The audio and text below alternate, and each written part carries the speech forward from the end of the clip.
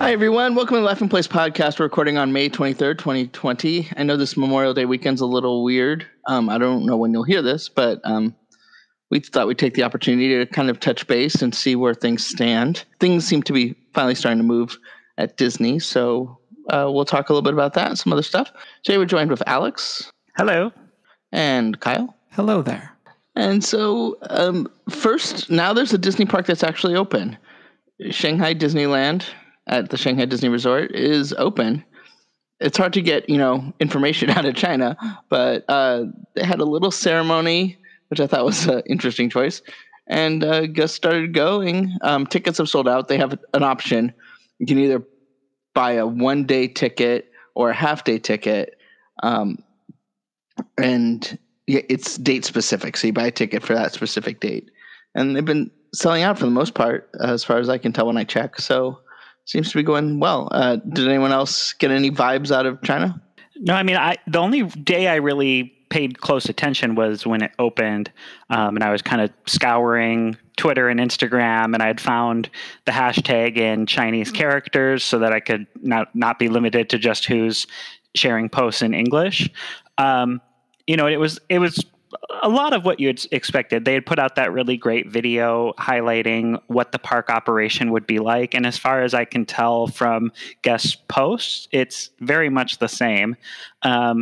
It looks like it's great. Like, it looks like it would be wonderful to go just as a fellow guest because it seems so wide open.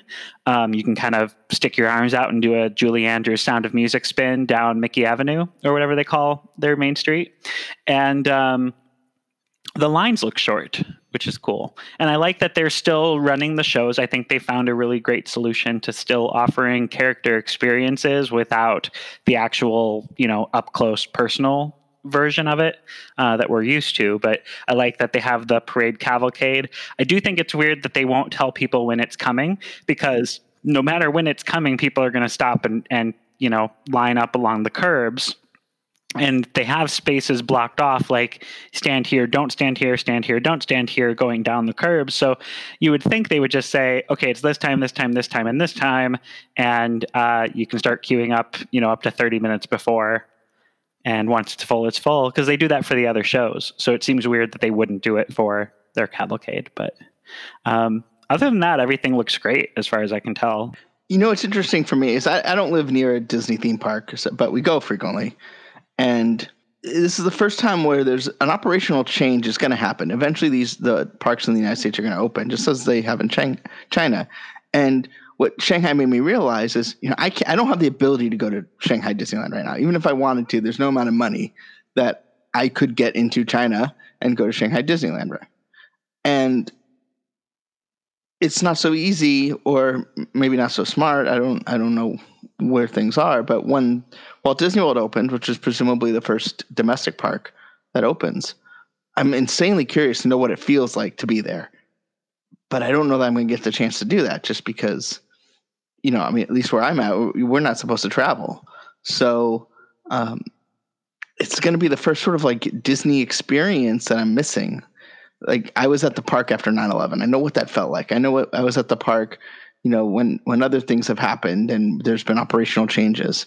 So it's going to be weird for me to really not have understanding what it feels like to be at the park, because I just, I don't know if I'm going to be able to go, let alone if I can convince other people that it's safe for me to go.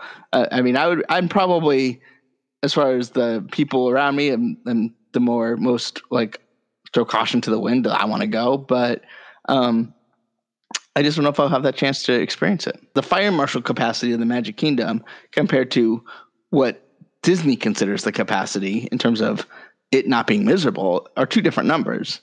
So you could go 50% of what the government capacity is and still be pretty full.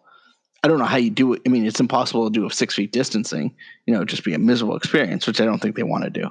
But, I don't know how they're going to control it.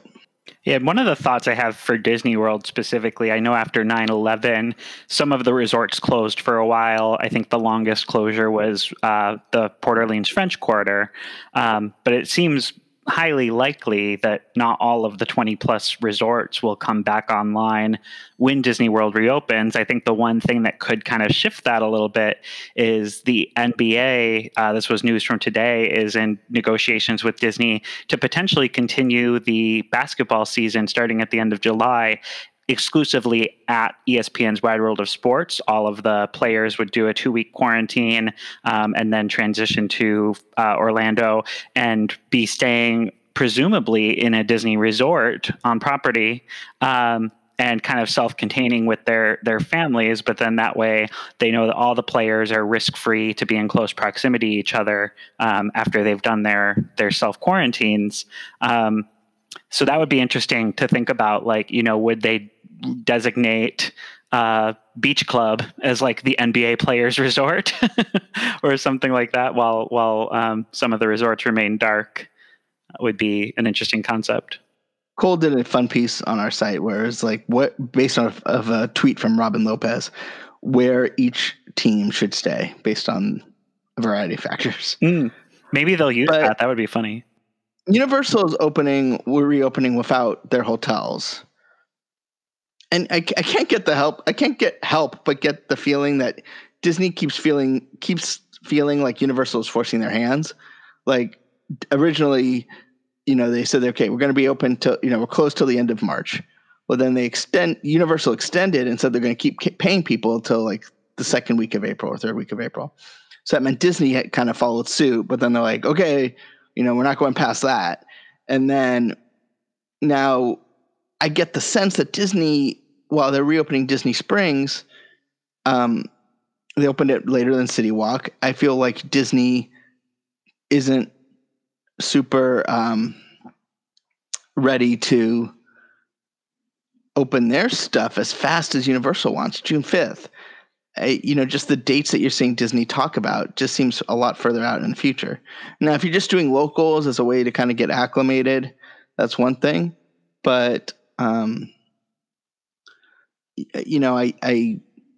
really curious to see when Disney presents, supposedly next week, what their plans are. Yeah, Alex, no, I mean, I do think it's kind of funny, that dichotomy of Universal kind of shifting. Usually Disney's the leader in these kinds of things, but Universal has, for the most part, been first with a lot of their announcements and a lot of their plans. I mean, it'll be interesting. By the time this podcast airs, it'll be close to when Disney supposedly presents their plan to Orange County. But I mean, there have been talks of potentially not bringing all of the parks back online from Disney. And I know Universal sent out a survey that proposed that question. Would you come if it was just Universal Studios Park and Islands of Adventure wasn't open? Is that in their plan? I haven't looked at any of their details. No, it looks like both parks are open. Both parks are open. Yeah, so it'll be interesting to see. I mean, I could totally see Disney, depending on how many people they're expecting to come, doing even like a schedule throughout the week. Like it might be that Epcot is only open 4 days of the week. Animal Kingdom might only be open 3 days of the week, doing something like that to try and spread out the cost, just because, it costs so much to operate the theme parks and the revenue is going to be down for a very long time. I've also heard, I mean, you mentioned Universal's opening and not opening any of their hotels on property. So that's the Hard Rock and Portofino and the new 50s, 60s themed one. But, for Disney, it's like, can Disney survive with just local Floridians going? To me, Disney is so huge, it needs people traveling, and whether that's road trips from everyone on the East Coast or not. And I know the governor of Florida has like strict policies. If someone comes to the state from New York City specifically, that they're basically like told to go quarantine, that they can't go anywhere. So it's interesting. I think it's going to be interesting to see what the consumers do. Like, are people going to want to go? How much demand is there going to be? Yeah, I don't know. I don't think they're going to open all 4 parks at once. I mean, I could be wrong, especially if Epcot being problematic because of the international part of it. So maybe it just makes sense just to let that park do some of its construction work and, open with, let's say, Magic Kingdom and Studios, or Magic Kingdom and Animal Kingdom, or Animal Kingdom and whatever. Because you're going to need visitation. But I mean, just speaking for myself, if I was local, if I lived in Orlando and the park's open tomorrow, with the procedures they have, I'd have no problem going. Right now, the concern is getting to Orlando, since I'm not in Orlando. So I'd have to go to the airport, get on a plane. If you lived in like a 5-state driving distance from Florida, do you think you would feel comfortable taking a road trip, going down, staying in a hotel, and visiting the parks? I think so. I mean, I'm trying to think, I'm driving distance from Disneyland. Right. So would I be comfortable going there? Right. That's the equivalent for us. We're just 6 hours from Disneyland. But someone who's in North Carolina, they're still within a day's driving distance. I grew up in Wisconsin. That was a 21-hour drive, and we would sometimes do it without stopping for the night because we had enough adult drivers to swap around. So I can even think, if I'm as far as Wisconsin from Florida, my biggest concern, I think, would be getting on an airplane, not getting on a roller coaster, whether that's stupid or not. Honestly, for me, I'm not even super concerned about getting on the airplane, just because my risk is low, and I feel like, it's the prevalence has gotten a lot lower. And I was basically, where the cases are where they are today. We were gallivanting all over the country before. But I'm also concerned about the infrastructure to get there. Hertz just declared bankruptcy. Am I going to be able to rent a car? Am I going to be, is the airport going to be functioning at a point where it's not miserable to go through? Is the support that I'm going to need to have as a tourist going to be there? And it's things like dog sitting. Is the dog sitter going to be willing to come into our home? And I don't know when the right moment is. Things have moved so fast. I feel like everything shut down super fast, and then everything seems to be coming back a lot faster than I thought 3 weeks ago. And things seems to be changing on a day-to-day basis that I just don't. I don't know. Obviously, even at this point, June 5th is seems like eons away. Who knows what the situation is going to look like? And also, there's a possibility that as these things start to open up, that the cases go up and they have to clamp down again. Mm-hmm. I don't even want to call that an outside possibility. That's a real possibility. Don't know the percentage. I mean, I'm not a scientist, but just based on life. Yeah, I know just with restaurants reopening, a lot of medical professionals have been weighing in and saying, there's a huge risk of somebody being asymptomatic, being, 2 tables distance away from you and laughing, and that puts their vapor from their mouth into the air, and then you breathe that in. And so even though they have no reason to believe that they should be, staying home or quarantining, that infects you, and then you leave that restaurant, and then the ripple effects of everyone who comes in after that. They can wipe down the surfaces all they want, but there's spit particles that are staying in the air.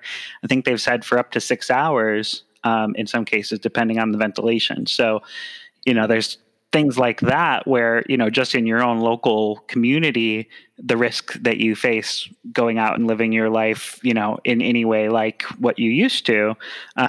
And then you think of going into Cosmic Rays, the busiest restaurant in the world at one point in time, and getting a burger if they have beef. Kyle, you got anything on this? Not really. It's definitely going to be interesting to see, because the other thing I forgot to mention about the difference between the domestic parks and Shanghai is that they have, I don't exactly know how it works, but those health QR codes that pretty much show that they've been cleared and been tested and everything. And that doesn't seem like something that we're going to be able to do over here, just, culturally. So I think that's also a factor.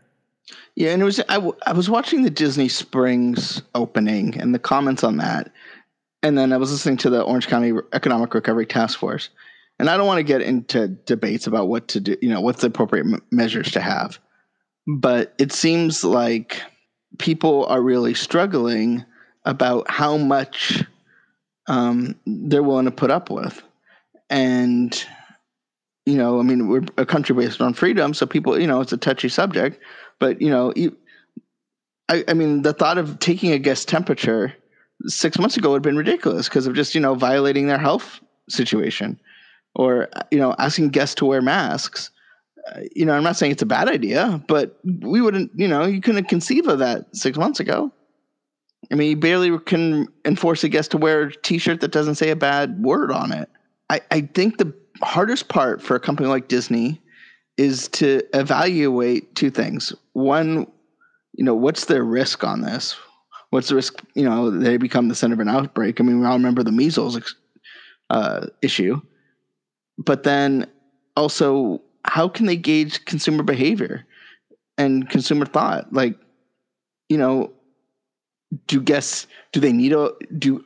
forget about what's right medically, but wearing masks, is that going to upset more guests or is that going to encourage more guests? And I don't know the answer. I don't think Disney knows the answer.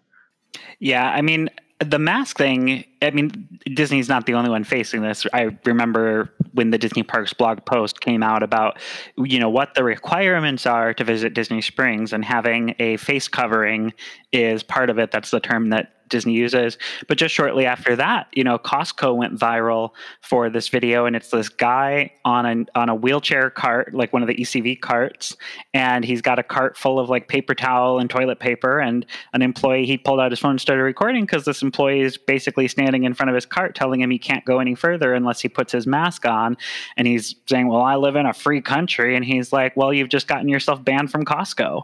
And it went viral. But, all the people who don't feel like they have to put on a mask to protect others, let alone themselves, it's like no shirt, no shoes, no service. It's now no shirt, no shoes, no face covering, no service. Well, and there's a big difference between public space and private property. Mm-hmm. No one's entitled to visit Disney World. Right.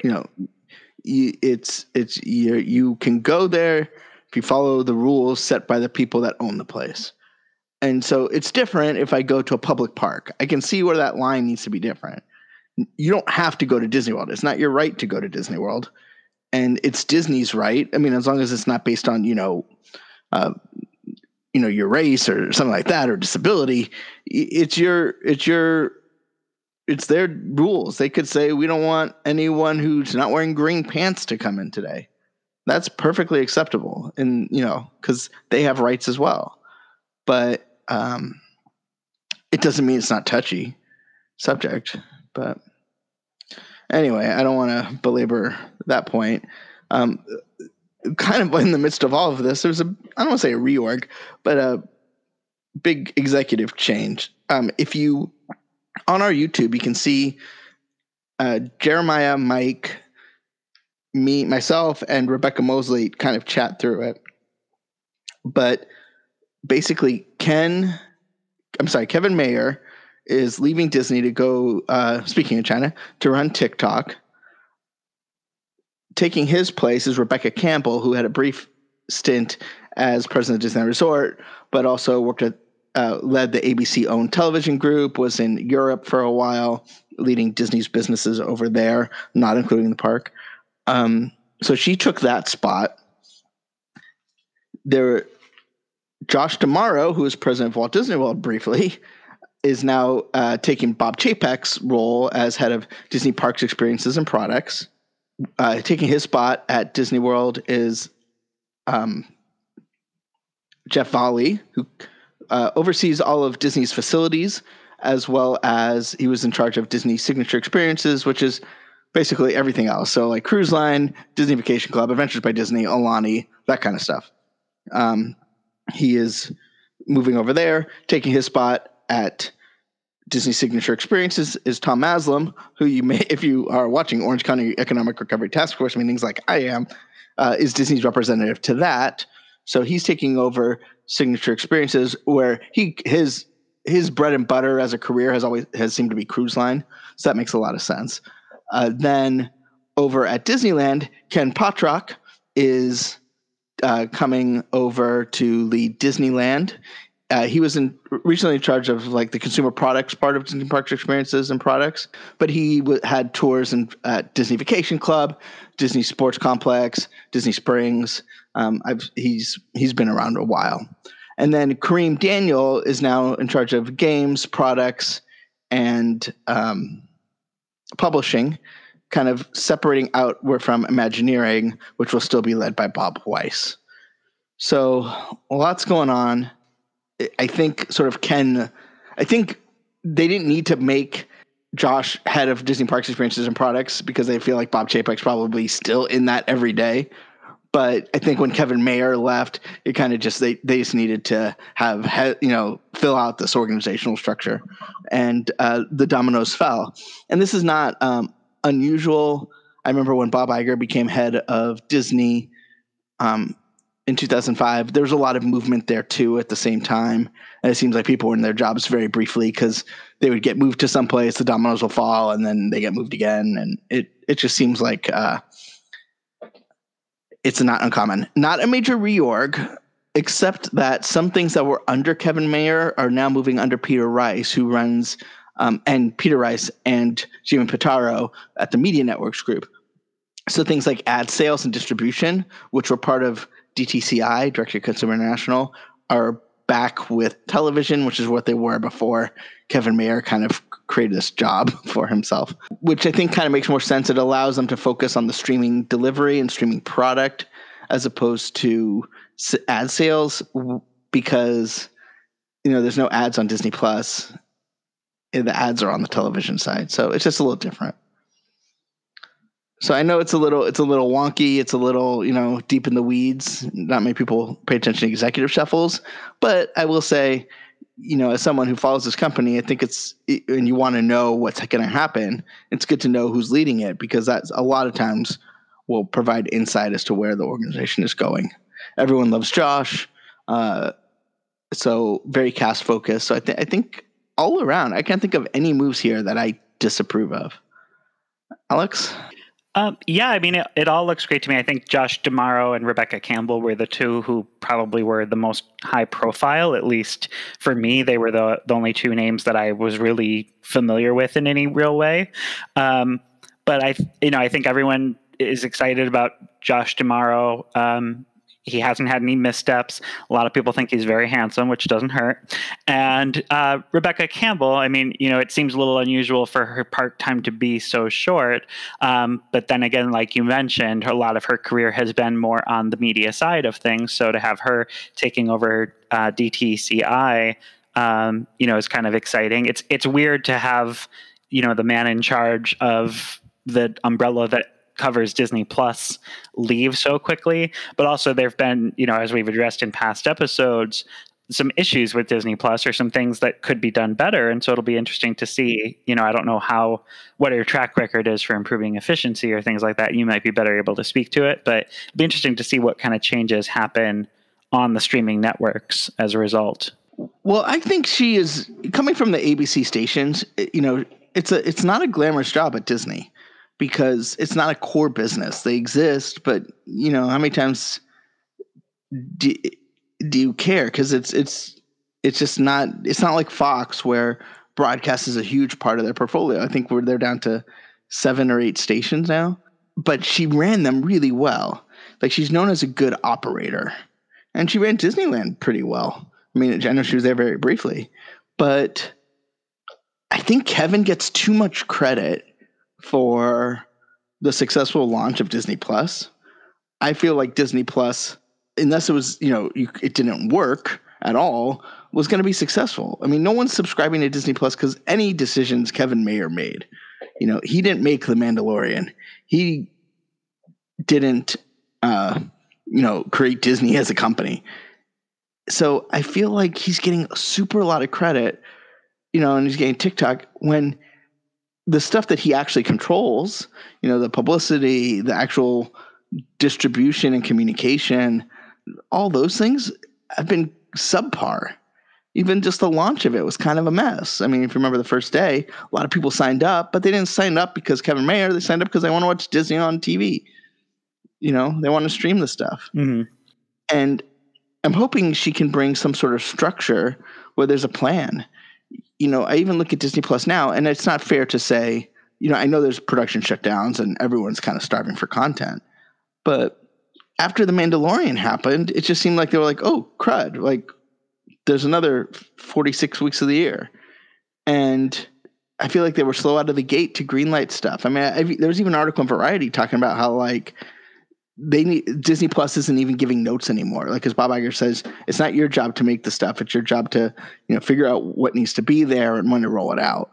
And I don't disagree with that. It just seems like, how many exciting projects on Disney Plus, that are being developed for Disney Plus, that just seem to get caught off on the wayside or just get in development struggles. And, the Lizzie McGuire thing is kind of frozen in time. Love Victor got moved to Hulu because, they didn't seem to have a handle on how to do that in a Disney Plus friendly way. So did High Fidelity. Same thing. And it's just what you're hearing on the street is that, Disney Plus is getting in its own way. And I think it's probably a good idea to have someone who can kind of whip it into shape a little bit. Mm-hmm. Kyle?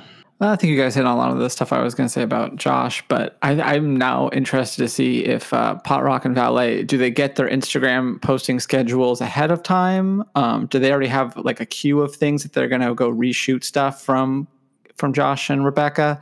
Or maybe they're going to redo, like, pay homage to some of their posts already. I wonder how that works. Well, Jeff already has an Instagram. Well, I know, but now he's got Rebecca and Josh were on such a schedule that they'd post within hours of each other, like, oh, we got to go do something today. Right.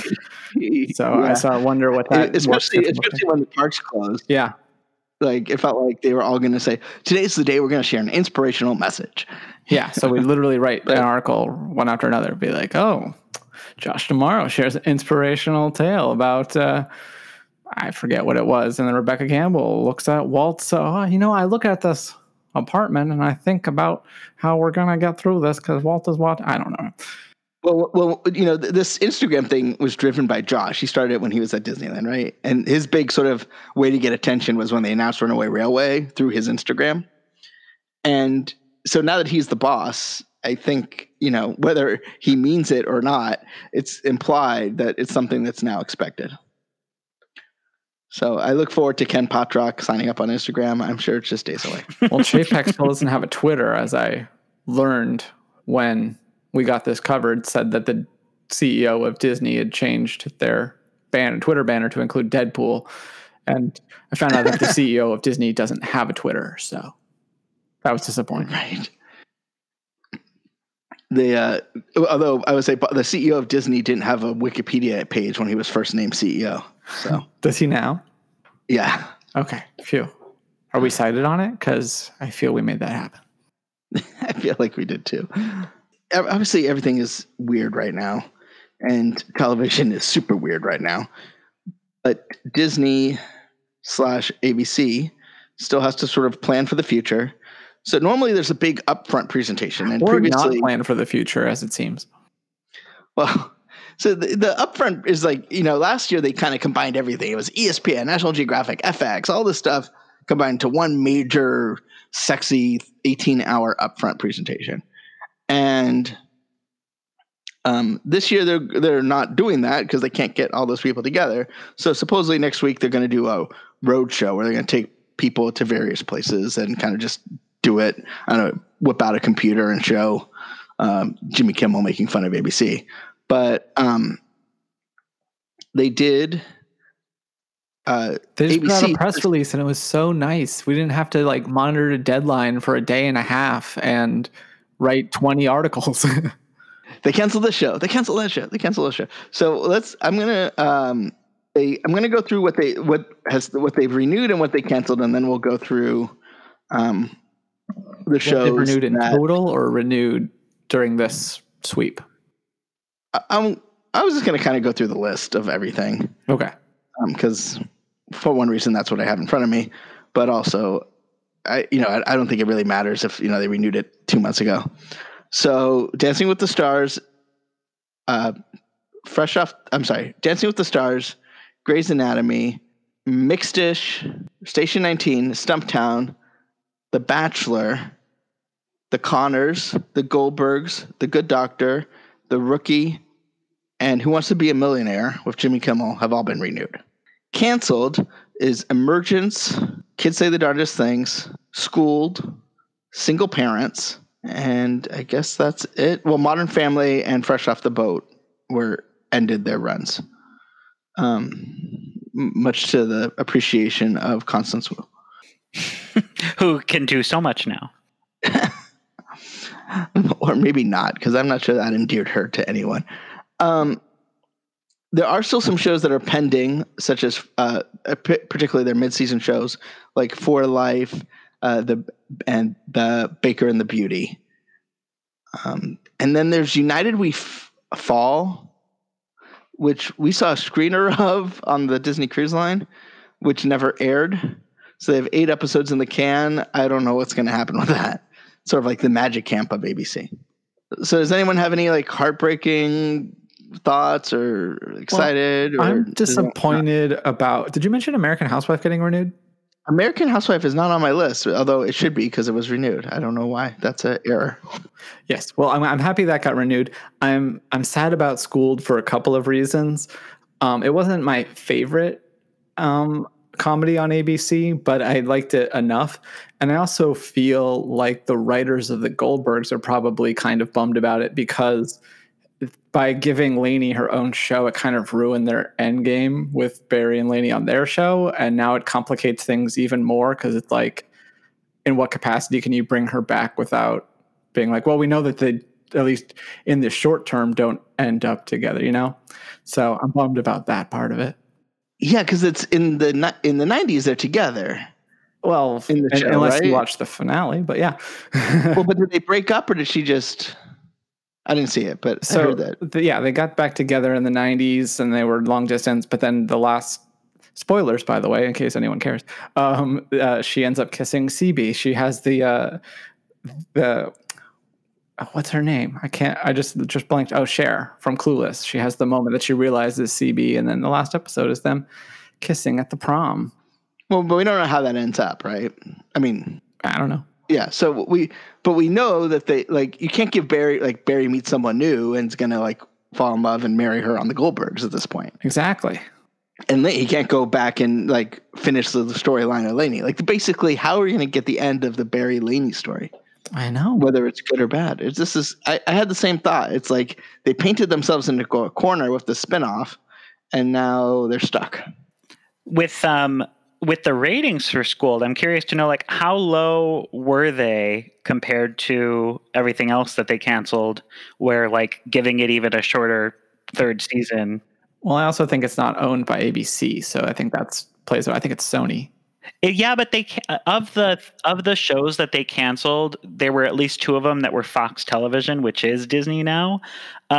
The other thing I have to say about Schooled is the production costs had to have been lower because they're sharing set spaces with the Goldbergs. So you're not renting extra sound stages for Schooled. There's also cast crossover and probably some writing team crossover and some creative teams. So in my mind, Schooled is probably a less expensive show than any of the others that got the axe.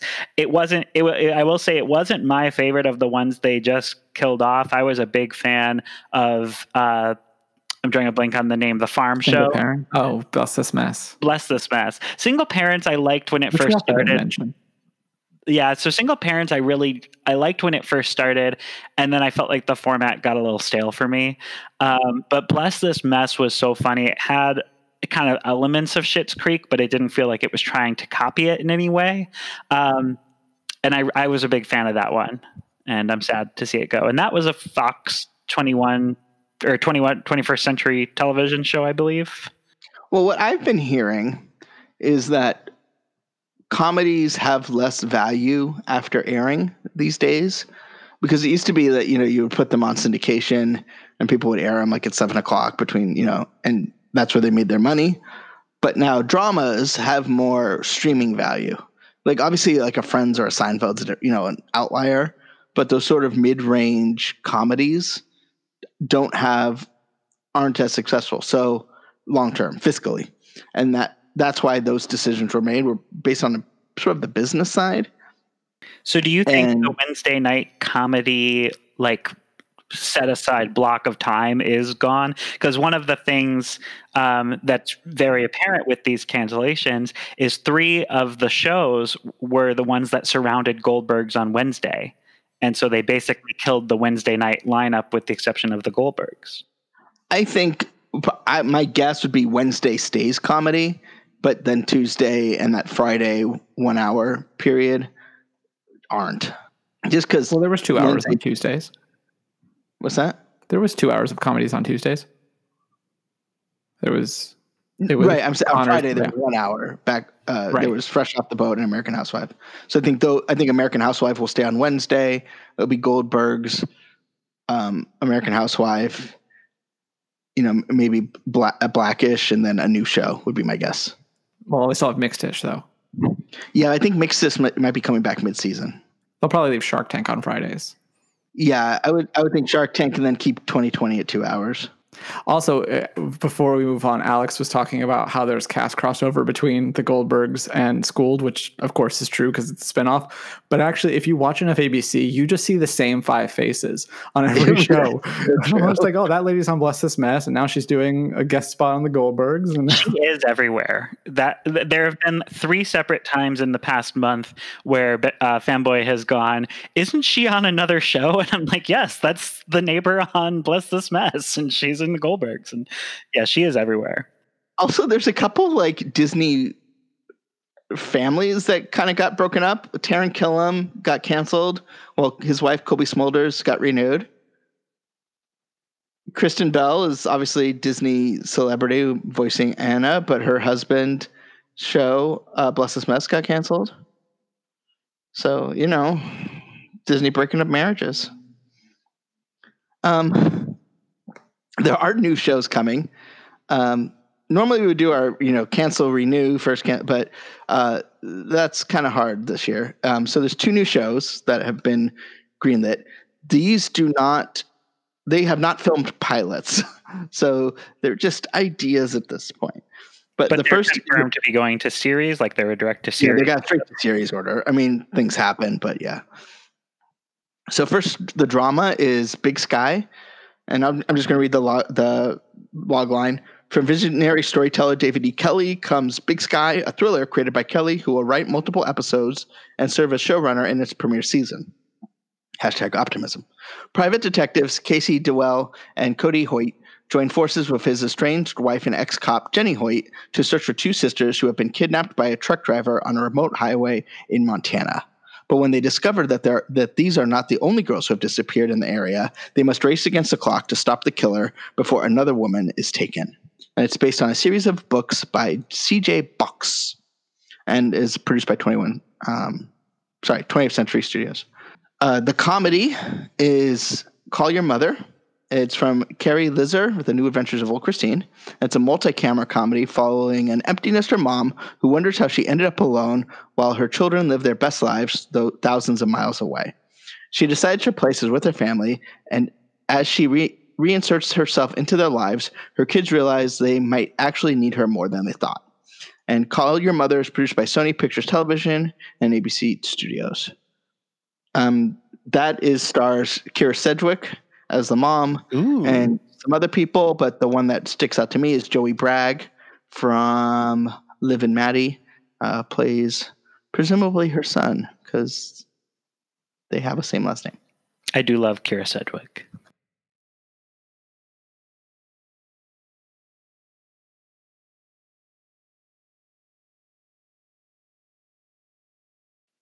She got that right.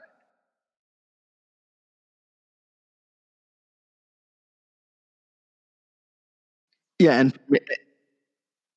and maybe the first episode of Falcon and the Winter Falcon and the Soldier. Winter Soldier. Like I could see them doing a special television event where it's either Captain America or Endgame or something leading into the premiere of Falcon and the Winter Soldier. Ooh, we love a network television premiere. I mean, obviously they could always order more series. Disney has said that they're kind of going away from, just having a typical pilot season. They'll just order it whenever they feel like it. But yeah, I mean, you're seeing that a lot with other channels. Like CW picked up some stuff from CBS All Access.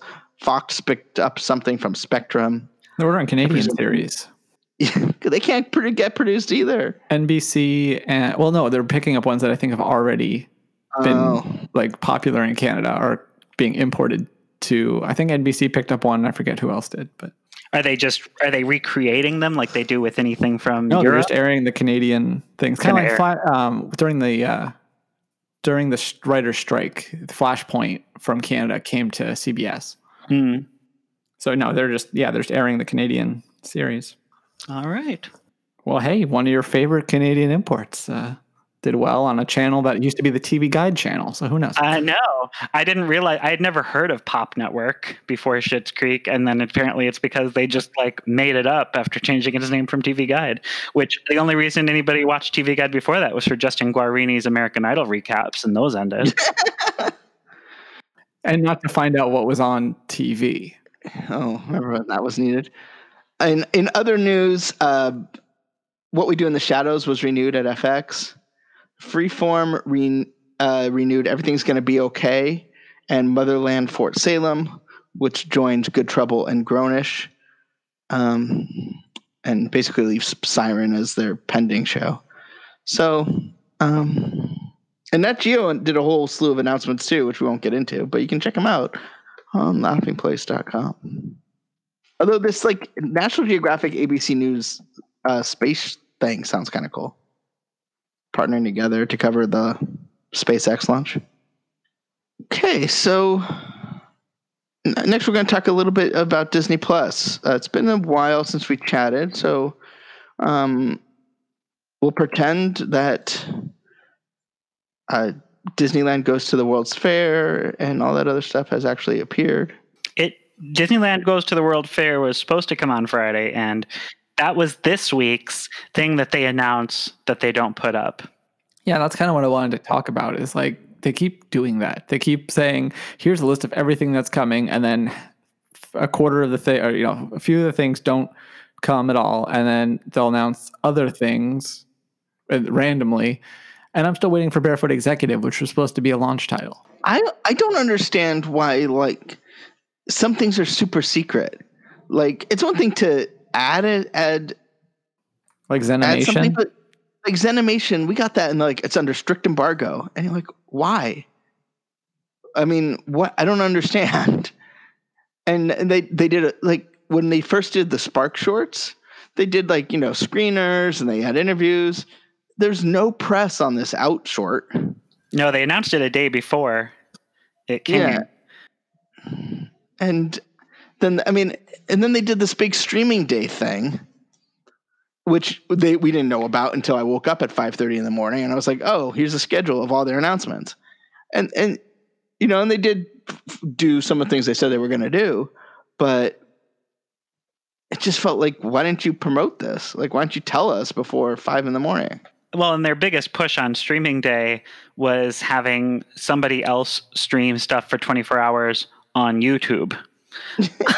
Which was okay, go to another platform for your streaming day. I turned that on for 5 minutes, and I'm like, this is not meant for me. I didn't turn it on at all because there's not a single YouTube personality that I follow, and so just even the thought of going to watch one for 24 hours of them reacting to stuff on Disney Plus was not anything I wanted to take part in.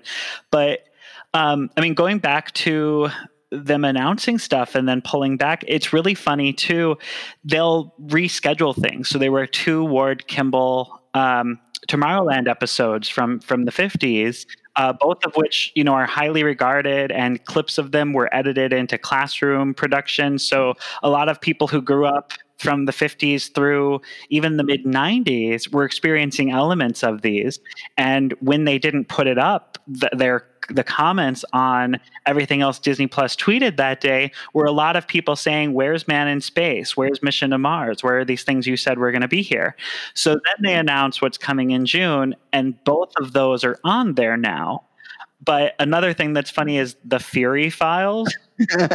And so the Fury Files, it's literally a 2013 Disney XD animated short series that would run during commercial breaks. And it's basically animated Nick Fury giving like a dossier on Marvel heroes and villains. And it's all on YouTube. And what's funny is the first time they announced it, other sites were picking it up like it's some new original exclusive content, like Samuel Jackson is going to be involved, and making a big deal out of this when it's nothing. And then it doesn't come. It doesn't come after that. And then they reschedule it. Then they put it on for another date. They basically send out an email that includes, other things that are coming to Disney Plus with that on it for a different date. And I prep the watch guide every Thursday to go up on Friday. So it's always fun for me because there's always at least one thing on Friday that they said was coming that won't come. And this is the most hilarious thing. This was 2 Fridays ago, and there were only 2 things coming. There was Maleficent, Mistress of Evil, the Maleficent sequel, and there was the Fury Files for its second announced release. And the Fury Files didn't come again because they have to leave one thing off. They couldn't just release everything they said they were going to release. But more times than not, it's a original Disneyland or Wonderful World of Color TV special. Only one of them in memory for 2020 has actually come onto the service. That was back in March, about a week before St. Patrick's Day. It was I Captured the King of the Leprechauns, which was behind the scenes of Darby O'Gill and the Little People. And it did come to Disney Plus. I actually took a screenshot of it, so I know exactly what artwork they used. And I put a link to it in the watch guide. And within a couple hours, it mysteriously vanished, never to be seen again on Disney Plus. So it's just one of those things like, this is old content. Who has any kind of a rights claim to make over it? And so why is it so hard to get it up? I don't understand. They did announce some other content. We'll see if it actually shows up. The Right Stuff is moving from National Geographic to Disney Plus, about astronauts. Based on the book. Not New Kids on the Block, incidentally.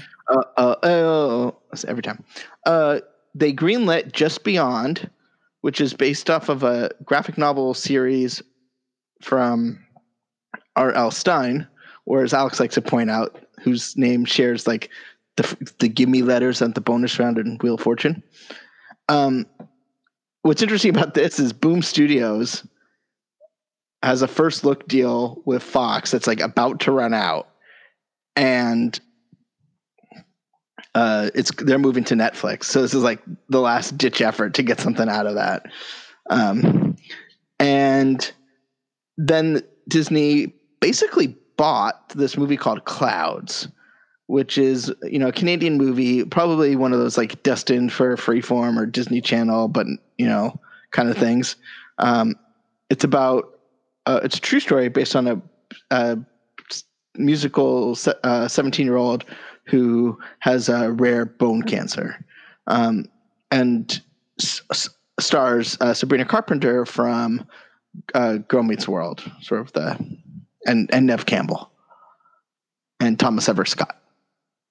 So they picked that up, and then Hamilton, which was supposed to come out October 2021 in theaters, is now coming July 3rd on Disney Plus. Programming note, Lin-Manuel Miranda's Freestyle Love Supreme documentary is coming to Hulu in June. So it's like Disney bought the whole Lin-Manuel experience, except In the Heights, which is Universal. So anyone excited about anything coming to Disney Plus?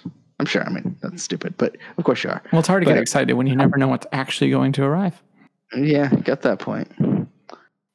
I think I'll be more excited once there's something to see.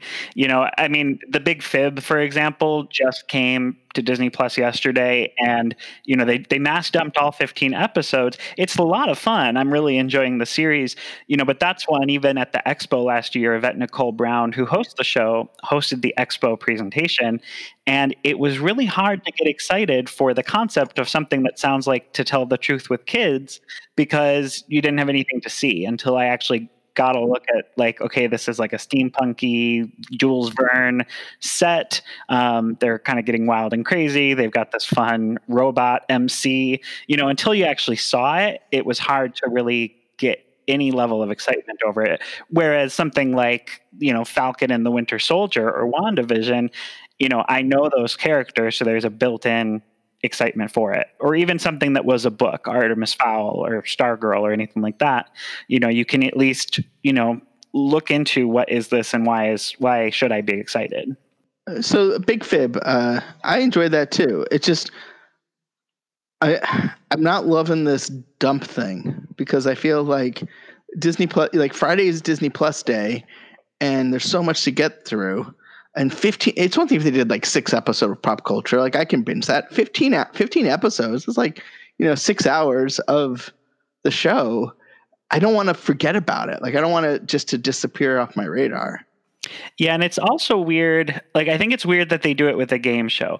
I will say, I think it's weird they did it with pop culture, because pop culture is the kind of thing it would have been really fun. You can still do this, but it would have been really fun to make pop culture like a Friday evening tradition, watch pop culture and then watch the movie that episode of pop culture was about, and that could have been extending out. It's 8 episodes, so 8 weeks. Big Fib is a weird one because it's not really binge-worthy television. Pop culture, I think it got easy to get hooked in and just sit and watch them all, or binge them throughout the week. But Big Fib, each episode is essentially the same. It's like you don't want to necessarily sit and watch a day's worth of Wheel of Fortune, but you might enjoy it on a nightly basis. So I think it's really strange that they chose Big Fib to just mass dump them all for. I'm curious. I mean, they don't ever release numbers like Netflix does of like who watches what individually, but I'm curious to see something like Shop Class. That was a game show that they released once a week, or even Be Our Chef. What are the numbers each successive week? My only assumption is there must be a significant drop-off that they're seeing, that they thought maybe we should try just giving people all of it and see if they actually watch the entire series versus just, watch a couple and then forget about it. One show that they're doing week by week is It's a Dog's Life with Bill Farmer. And which kind of goes to the point of like, I can't, like, now it's just getting confusing. Like, are you dumping them, or is it a weekly show? Because there's nothing in the app that tells me that. Well, and I think what's even more confusing for, all the new European locations is a lot of the original shows they mass dumped on launch day. So like they had access, I think, to all of The World According to Jeff Goldblum, but they didn't do it with The Mandalorian. And a lot of international fans were mad because they already had all the spoilers ruined for them about The Mandalorian because they got to watch the US react on Twitter. And so, like in the UK, especially when on the launch day, a lot of the tweets I was finding to put into a story about the launch were people just complaining, like, why wouldn't you give us all of the season of Mandalorian when that we know that Baby Yoda is there, and at the end of it, you've got the Darksaber and all of that. It's like, we've already had all that spoiled. Just let us watch it. I would have been really pissed if I was a European and had to wait like another 3 months for Disney Plus. Just saying. Yeah. What do you think of It's a Dog's Life? I think it's so cute. I mean, I love dogs anyway, and I watch a lot of Nat Geo Wild type content. And to me, It's a Dog's Life, if you're not already watching Nat Geo Wild shows, it's like a marriage of something you would find from Nat Geo Wild with a very Disney touch. Pluto pops up here and there in animated form for like little interstitials. To me, Bill Farmer's natural voice sounds a lot like Goofy anyway. So even just having him out there talking to people and getting face kissed by dogs and stuff. In some small way, it feels like Goofy out there doing the stuff, just less prone to trips and falls. And I really like it. I think it's cute. Beyond that, it's edutainment, which I really like. That's a very Epcot thing, and Epcot's my favorite park. So to me, watching It's a Dog's Life, it's kind of like a little bit of Epcot storytelling coming to me each week through Disney Plus. I think it peaked. I've only seen the first 2 episodes, but I think it peaked at the first dog, which was the whale poop sniffing dog, which was pretty incredible. But I'm excited to see the rest of it. And I did get to interview Bill Farmer, and one of the questions I asked was, if this gets a green light, are you looking at potentially going international? Because they did focus just on the 50 United States for the show. I think he went to about 20 states throughout the course of the season. But he said yes, that was actually a goal he had, and it was just out of scope for what they were working with. But he would actually really like to do like a Scottish Terrier in Scotland, a Yorkie in Yorkshire, those kinds of things going around Europe. Anybody have anything else they want to talk about? We're on episode 7 of The Last Dance. And you watched the TVMA version? Yeah. So, you got the strong language in there. Viewer discretion is advised. But I heeded the warning. And no, it's really enjoyable. I know I've seen criticisms from a few people about how, because it's produced by Michael, that they sometimes, he'll get to say something about someone, they don't really get to respond or say anything negative about him, or that it's a little too... Also, the whole thing is a lie, because I do remember that he came and played for the Wizards afterwards, so it's not really The Last Dance, but Alex, and after this, Lance debuts this weekend. It's 2 parts, and then B. Waters after that, which Alex saw at Sundance. So yeah, and I will say Lance is very two-sided. It's really interesting. They've got recent-ish interviews with him, or recent when it was made. I saw it back in January, but he gives you his side, but then they talk to the other people. They talk to all the other racers. They especially talk to some of the other people who did and didn't go down with him, and how it's affected their life. Lance is fascinating. I highly recommend it. It's 2 parts. There is a lot of TVMA language in Lance. He is a potty mouth. B. Water is fun for the whole family.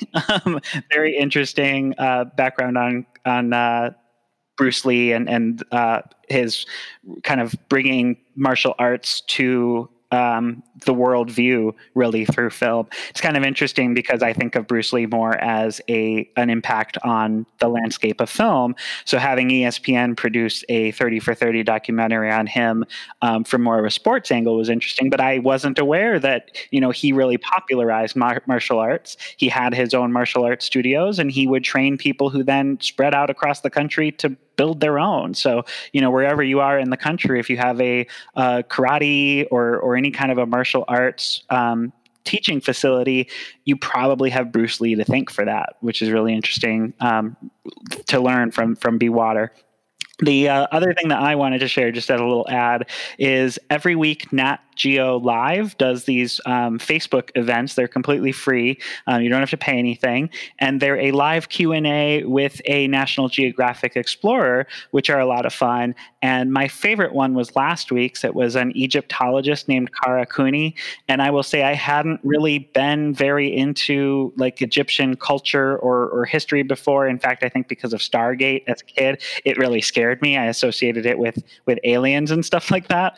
But her talk was so fascinating, especially, the fact that she approached it from the fact that they lived for about 3,000 years with the same language, same religion, same governmental systems in place, kind of uninterrupted for a very long time. So there's a lot of history that we can cull from. And she was even in her talk looking at some of the times that ancient Egypt had plagues or mass viruses and pandemics and how they would respond to them. And, she kind of said it can bring you a little bit of comfort to know that mankind has been through these things before, and we're just in one again, but we can kind of look to the past because history has a tendency of repeating itself.